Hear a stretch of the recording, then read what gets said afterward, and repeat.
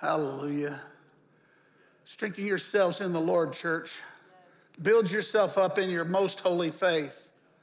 Be renewed in the secret place of your heart. Let God speak to you. You don't need for God to give you words for where the nation is going, where the world is going. You need to hear a word about you, your soul, your heart, your emotions, your strength, your family, your encouragement. And that's where we're at. I didn't bring anything but a Bible. No slides tonight.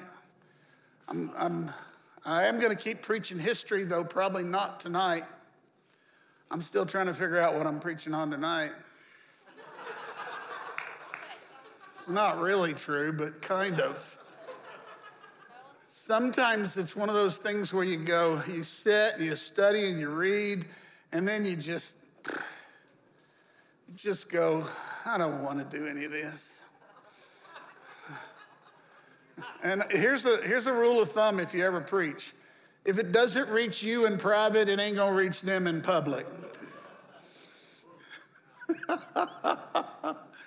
So there's that.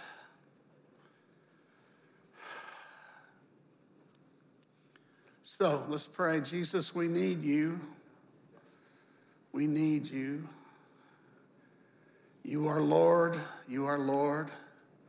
We confess you, Jesus. We confess you before one another. We're here confessing Jesus Christ is Lord.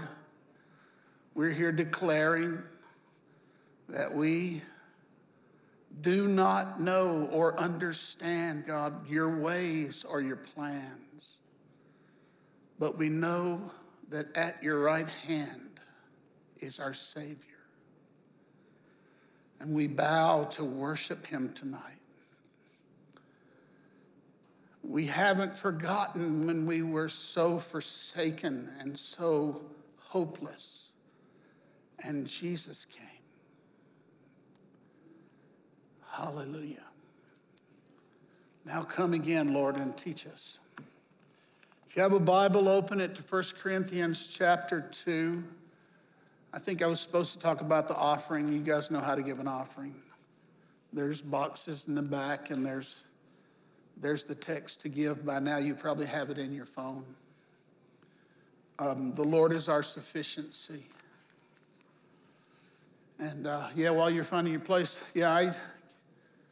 so you guys know, I guess I just want to say it to a live crowd. So COVID went all through the staff. I think 6 of the 7 of us in the office got it. That one right there is invulnerable. The Iron Lady. I just called you Margaret Thatcher.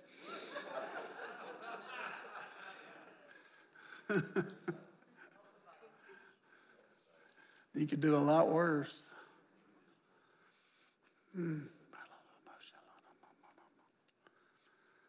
Anyway,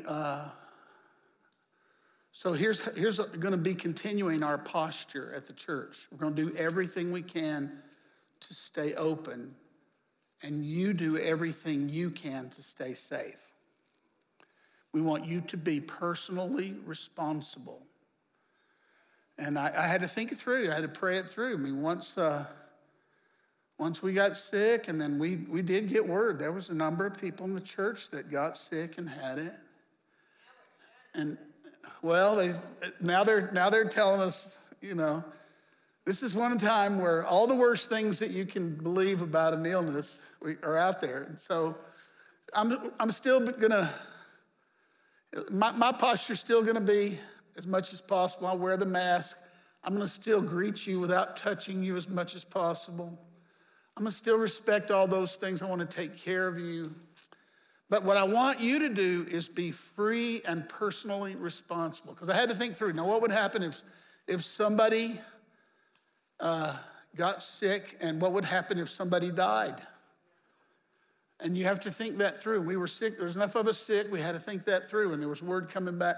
And I still say, I'm going to live in a world where people are responsible and free. So That's me. And wow, to see you come back this strong. Yeah, I mean, there was a time when we wouldn't have said this was strong, but now we do. And for those of you who are staying home, no condemnation, no judgment, none of my business. Stay home and stay safe if that's what being responsible and free is inside of you. Right? Right. Okay.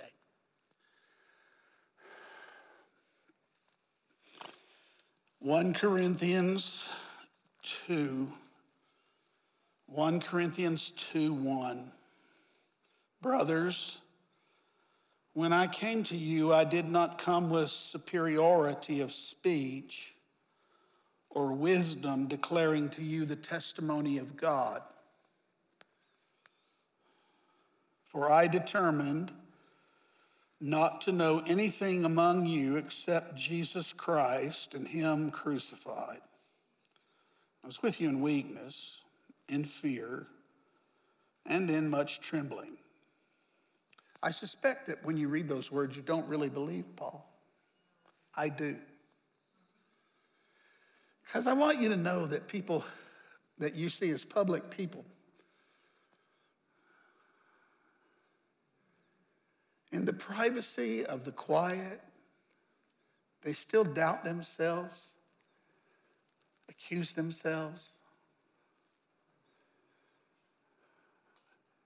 They still wonder, what am I doing? They still fight through all those things. Am I the one? They always do.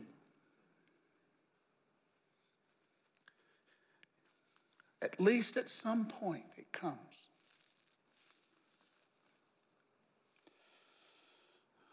My speech and my preaching was not with enticing words of man's wisdom, but in the demonstration of the Spirit and power, so that your faith should not stand in the wisdom of men, but in the power of God. It seems that Paul was that man that you read his writings, I want to tell you, I don't think there's many words in the human race. And by now I speak as a man and I speak of Paul as a man. Yes, this is the inspired word of God. But I want you to know when I read Paul, I go, wow, what a mind, what insight, what wisdom. I mean, I read it, I'm like, it's like, I understand, you understand Peter drew back and said, that dude's hard to get. But apparently he wasn't a great preacher. And apparently his presence was not impressive. And apparently he was very well aware of these things. And perhaps we have his epistles because of his weakness in the flesh. Perhaps that's why we have it. When I read these words, though, I'm glad because he's in a church where there are many esteemed people, and he's aware that he's not exactly foremost. By the time we have the second letter, which many believe is not the actual second letter that he wrote to them, we realize that Paul has reached a point to where that some of them have said, don't come back here without a letter of recommendation.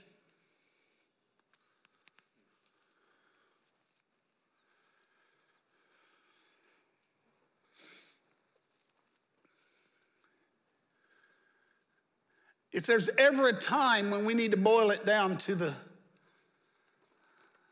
common denominator, this is it. I determined to know nothing except Jesus Christ crucified. He didn't come to tell them that Jesus was a great prophet or a great teacher. He came to tell them that he was the spotless Lamb of God who bore in his body on the tree their transgressions. He came to tell them that he was the one whose death is the mysterious answer of God to all the questions about death in the world.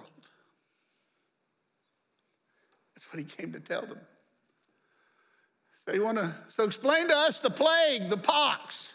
Okay, Jesus and him crucified. Explain to us Caesar and his throne. Jesus and him crucified. We need this word, don't we? We need this word at a time when even we who are the body of Christ can be divided by so many things. I don't think there's ever been a time in my life when I thought there's more reasons that we can hate one another than I've ever found.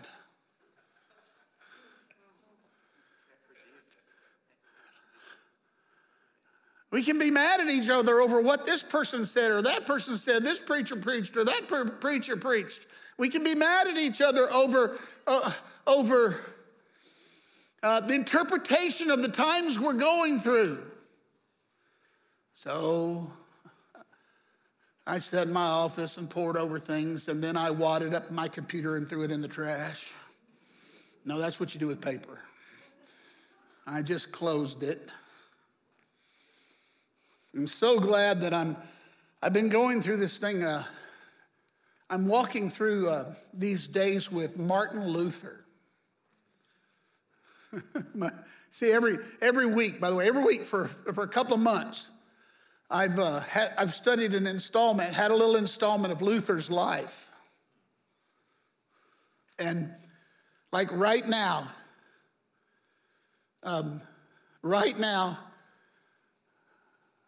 500 years ago, Luther was about 4 days from having to answer the papal bull, or if you will, the accusation, the call upon him to recant of his writings. And Luther kept himself so fixed on Jesus. You see, once Jesus came to Luther and settled his personal despair, that was it. That was it. I've been reflecting this week. I've been reflecting on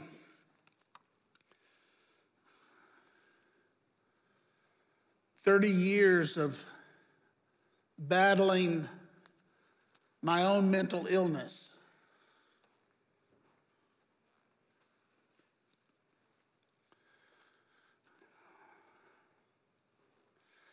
I'm not kidding about that. The unimaginable thought that I would still be preaching.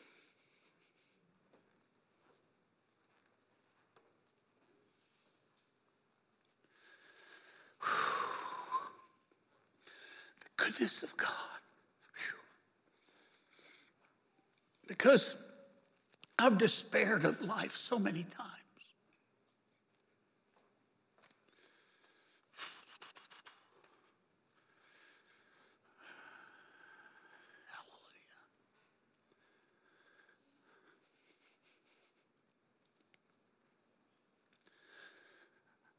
And I keep reflecting on, I cried out to him and he heard me. You understand? That's the whole deal. That's the whole deal. And now I argue about everything. And I promise you I won't stop. I got battles to fight. Luther, it's the ironies of the words that the English, a papal bull, and the irony of the pun that a bull got hold of a bull. You know what? Because they threatened Luther with the flames of heresy. And I'll already tell you, here's what he did. When his 40 days were up, he burned the papal bull in public. You threaten me with fires, I'll give you fires. That was Luther. But when it comes down to it, anybody who ever spends their whole life preaching the gospel?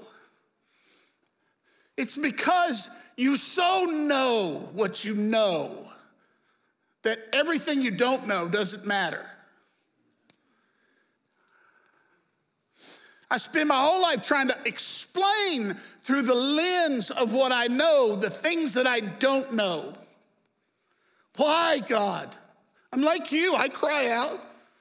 Every time somebody comes to me and says, why God, why God? I always say, yeah, he ain't gonna answer that question. You understand that that the only rationale that he will ever give you is himself. And it'll be enough. It'll be enough. So Paul said, I went to Corinth. I had to go there. This is that man that everywhere he goes, they're beating him within literally close to death, within the Jewish definition of an inch of his life, to the legal limit of how they could beat him. And he's like, well, I'm going again. I'm going again. I'm a big old whiner compared to him. This is for you. I was studying renewal again. I was studying awakening again. A spiritual awakening. The simplest definition of it is when a lot of people get so sick of what they got, they cry out to God for what he can give them. And there come these seasons when it's easy for everybody to receive. An awakening is when people cry and they get heard. You need to understand that I know that there are many seasons in which people cry a long time before they get heard. And that's also in the Bible. But when an awakening comes, this land that we're living in, America, for years and years, I used to think America was not a land of revival. And we used to talk about Wales, the land of perpetual revival.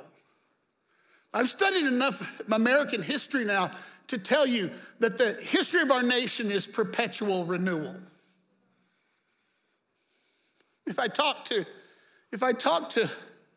hallelujah, I got a whole bunch of other stuff I haven't preached to you, but if you talk to people, and it's really interesting because I have this ongoing debate. People are saying, we need a third great awakening. And I'm always fussed about stuff like that because no, that's already happened. And so has the fourth. And what happens is, you see, two things. The reason people haven't recognized these other awakenings is one, proximity, we're too close to them. And two, priority. The Christian witness is not as regarded as it was then. The two great awakenings, the Christian narrative of how to see our lives was the primary narrative of the country. And so awakenings were when the preachers declared to the people that they were far from God and that they had fallen from God. And they desperately needed an awakening. And what would happen? These things that happened, by the way, they were actually in New England. There were actually 5 outpourings of the Spirit in the Massachusetts, Boston area itself before the Great Awakening. 5 within 60 years. And so people knew what they knew when they were saying that people are not flooding in. And so here's what was happening. People get into the function of Christianity and they don't have the personal experience. Or here's what often happens. A generation of parents who got swept into the kingdom by the power of God raise children who are simply taught the precepts of God.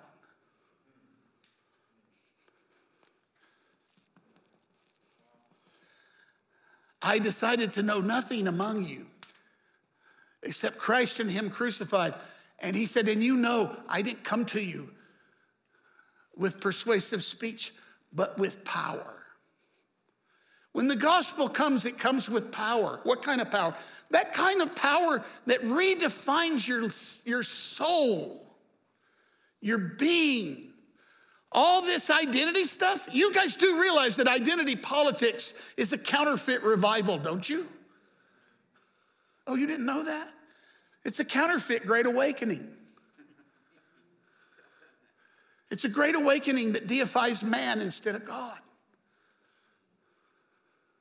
It's a great awakening in which the stain of sin can never be removed.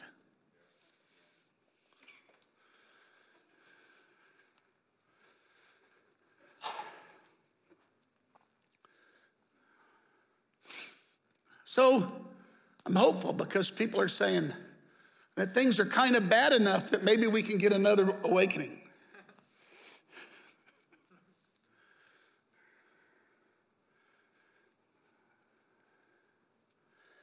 How did God do it in the 1960s when all those kids were leaving their families?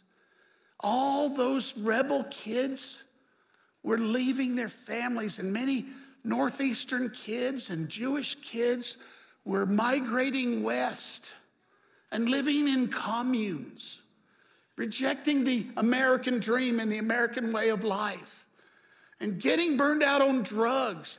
How did it happen that suddenly an outpouring of the Spirit came so that, listen, in late 1960s and early 1970s, leading people to Jesus, oh my goodness. It was like, stick your shovel in, you're gonna get some dirt. Everywhere, it's like you couldn't miss, you couldn't miss, you couldn't miss.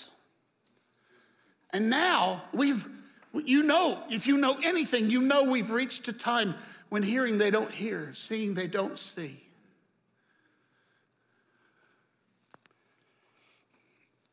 I'm not gonna get to my sermon. And so when I hear people saying, we're on the cusp of another great awakening, I'm gonna be honest with you, I say, that's crazy talk. Because I study enough about how these things work that I think I know how it works. But the wisdom of God is wiser than man. It might be wiser than what I know.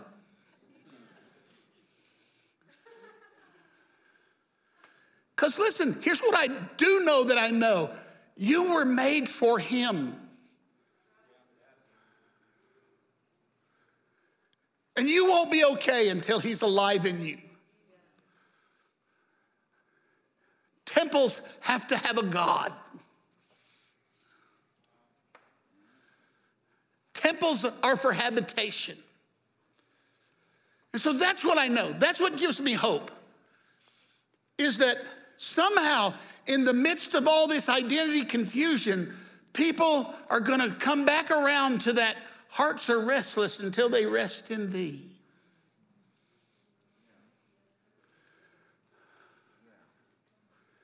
And if this old kid from, oh listen, I come from a blue collar family.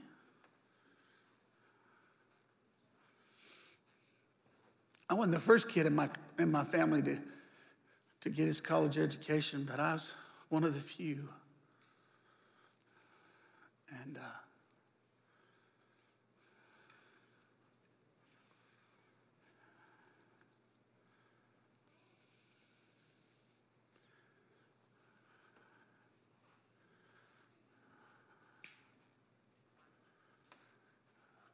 when I cried out to him, then I couldn't understand it. Why everybody didn't have that. And so I spend my life getting academics, getting knowledge, getting understanding, getting wisdom, and trying to come with persuasive speech.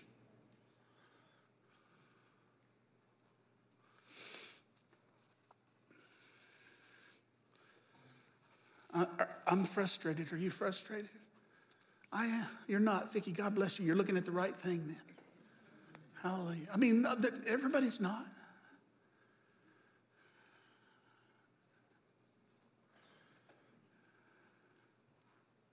But I know this. The only time I'm not in agony these days is when I'm fixed on him and his cross. It's true. The body politic puts me in misery. The culture puts me in misery. Kind of the church puts me in misery.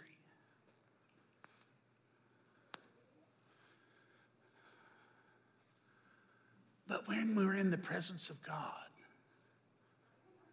when we meet, and when we raise our voices, and when his presence comes, it's just like being born again. Again. Because we're children again.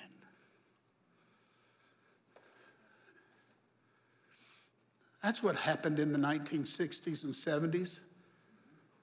A bunch of smarty pants young people became children again. And he put the joy in us. Are you ready for the communion? Does everybody have, if you don't have the elements, let him know real quick, because he'll come to you.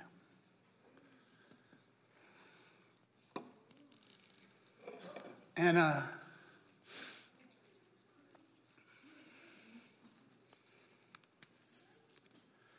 want you to understand about the communion. The communion is something you do. This is something we do.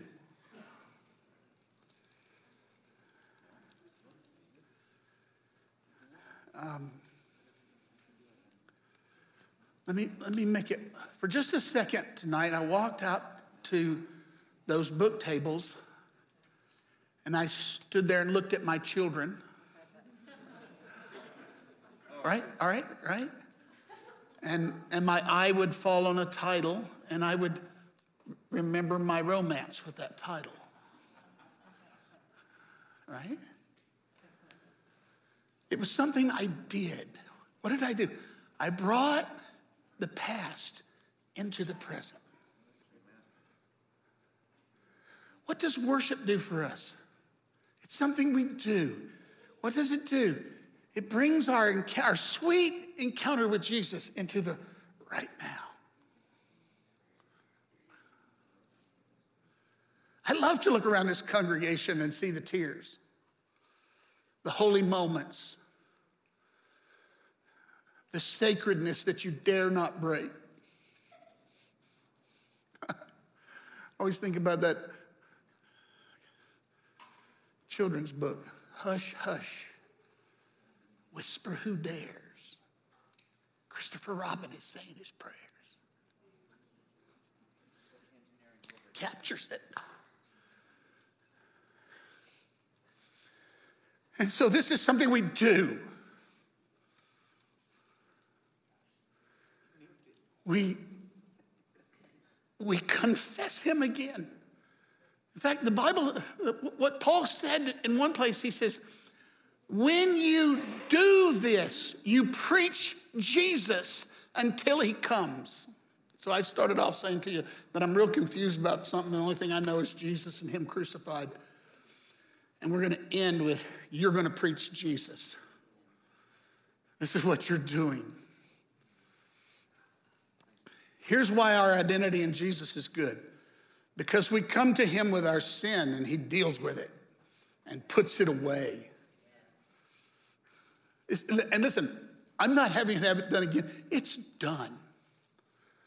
But when I come back to the bread and the cup and I enter into fellowship with Jesus again in the bread and the cup, I proclaim again that sweet, wonderful moment when experientially Jesus came to my life and changed everything. You say, well, I don't have that. Well, here's the reason we had awakenings. because they discovered that people who grew up very close to Jesus and grew up in the midst of the precepts could come to encounter him in the preaching, in the liturgy, in the bread. So let's pray and let's experience Jesus again. I'm going to pray out loud. You pray quietly, whatever you want to pray to him. And tell him what you need. Lord, how we thank you tonight, how we thank you tonight, how we thank you tonight. That when we remember and when we proclaim and when we tell our testimony, you come with your life-giving spirit and make it alive in the moment. And so for this day and this hour, you have come to me again and I'm alive because you died. The body of Christ is given for you, church.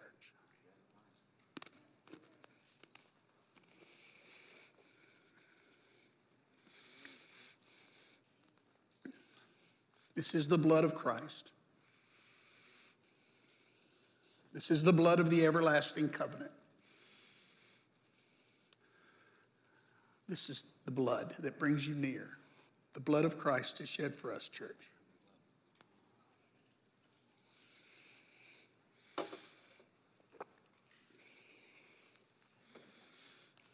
Hallelujah. Well, I still have an unpreached sermon. But there'll be another day, won't there? Stand together.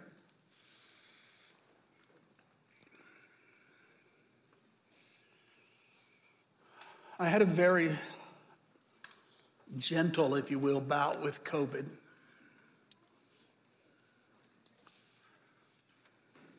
I actually had this strange experience of being told in the morning that I was negative, that I was not. I was negative at my test.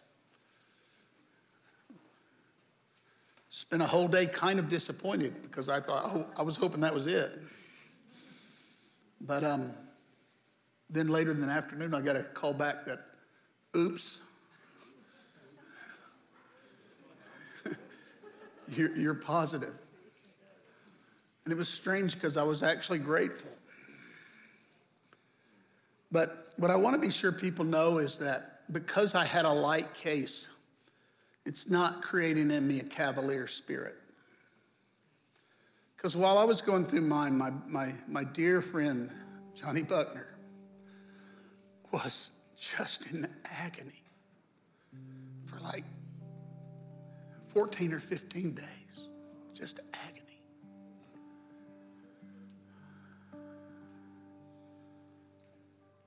And he told me this week, he said, Alan, I despaired of my salvation. He said, I felt so forsaken. He said it would, and then he said, and then Jesus came. Right? Right?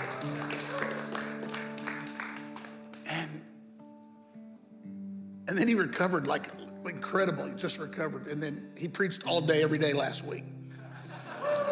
He got up out of bed, went and preached every day, all day.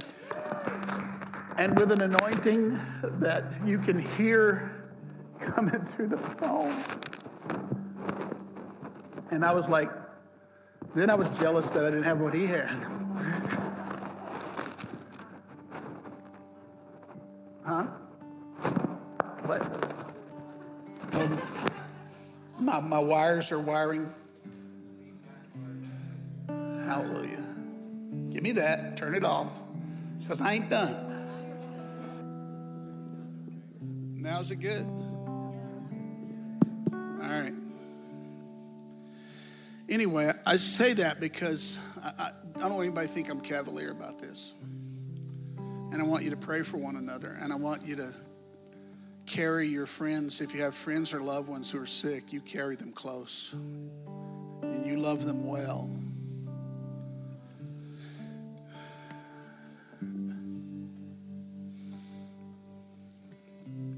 I didn't expect this to be going on 9 months. I didn't expect it, but I do know this. Jesus Christ and Him crucified. And I know this, that what we need is His power and the experience of Him. And one of the features of New Life City is to say, we want you to have an opportunity. If the power of God did not come to you in the table or in the word or in the worship, or if it did, but we give people an opportunity for the power of God to come to them through the ministry of laying on of hands. So if you need prayer tonight before you leave, come. And I tell you,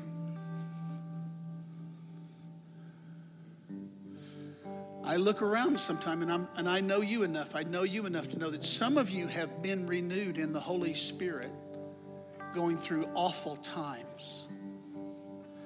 You've been renewed in your life going through awful times.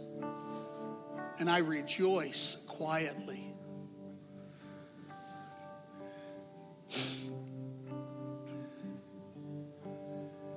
And you might be the spark.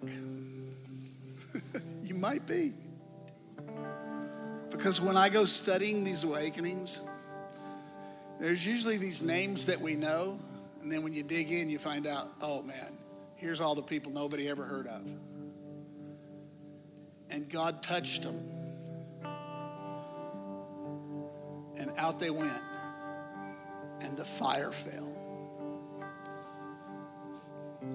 So Lord, do it again. Come, Holy Spirit, do it again. Do it again. Do it again. You're the life-giving Spirit. Come, Holy Spirit.